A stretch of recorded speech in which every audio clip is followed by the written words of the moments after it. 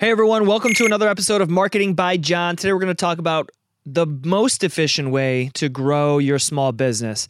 I've really been trying to niche down to really detailed topics on this show, but this one is a topic that everyone can benefit from, and is still one of the most important sort of processes if you're looking how to grow your business. You're looking into how to grow your business, and I believe that because you're so distracted by all the different things, if you're a small business owner, all the things you have to do, an employee leaves, you have to go do the things that they were doing as an owner. If you haven't hit scale yet, where you have enough team members and enough processes to fill in the gaps when somebody leaves or an account leaves or something like that, you have to fill in the gaps as an owner. So I wanted to bring to light the most important things to stay focused on when you're stuck in the tornado of growing a small business. And it's really simple in concept. It's really hard to do in practice because of the swirling things flying around in that funnel of a tornado, but it's really simple in concept. You need to understand the things that grow your business are going to be mostly you at the beginning. It's mostly about you. People aren't going to do business with your business because of the business. They're going to do business with you when you're small. So that's the first thing, is understand that people aren't doing business with your product or your service. They're doing business with you.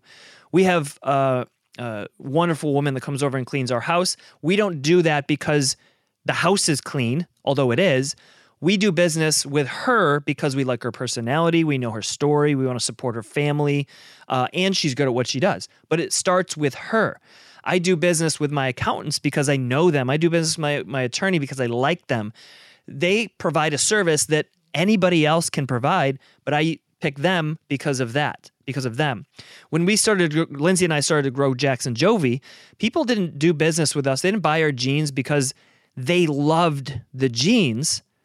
They liked the jeans, but they met us and they loved us. And those two things together made it so that they purchased the jeans. And it made it so that they would tell their friends when they needed jeans to go buy the jeans. We'll touch on that in a moment. So first, you need to understand that people are doing business with you. So you need to make sure you're treating people right. You're empathetic, you're kind, you're helpful, you're valuable, whether it's a product or your service, okay? That's step one. Step number two, yes, you need product quality, but you need customer service more than that. So if your product isn't at premium quality for whatever reason, it's okay as long as you price appropriately and you give above and beyond customer service. Again, this is when you're small. What you can give is your time and your personality and bringing value to all of your customers or prospective customers that you can. Add value if they're not sure if they want to do business with you. Try to add some extra perks and some added value. We included t-shirts into our jean packages as a surprise and delight when we were first growing Jackson Jovi, so that they would feel good. They got more than they paid for.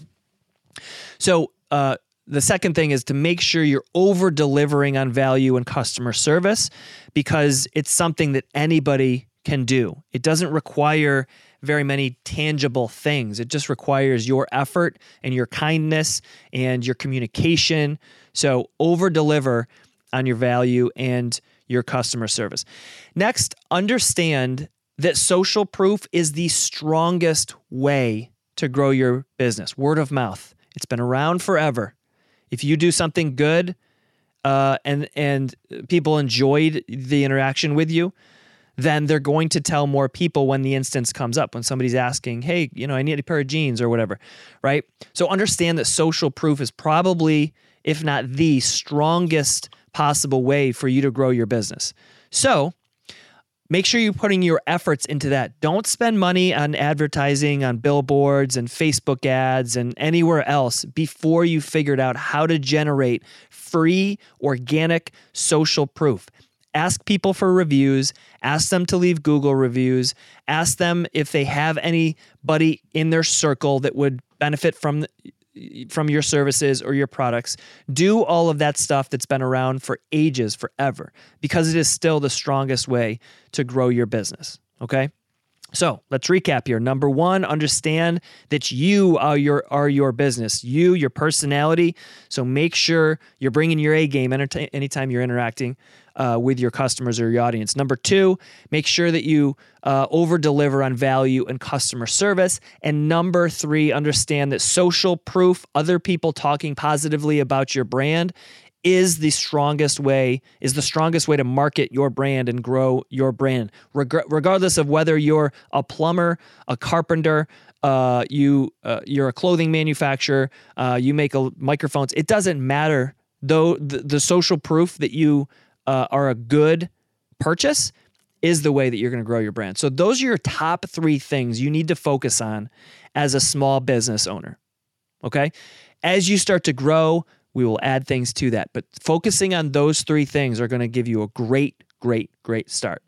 If you found this helpful, make sure you leave a good review if you're listening to this on Apple Podcasts or Google Play. And if you're watching this, hit the thumbs up below. Tell people you love this video. We'll see you next time. What am I, a cowboy? Ma'am?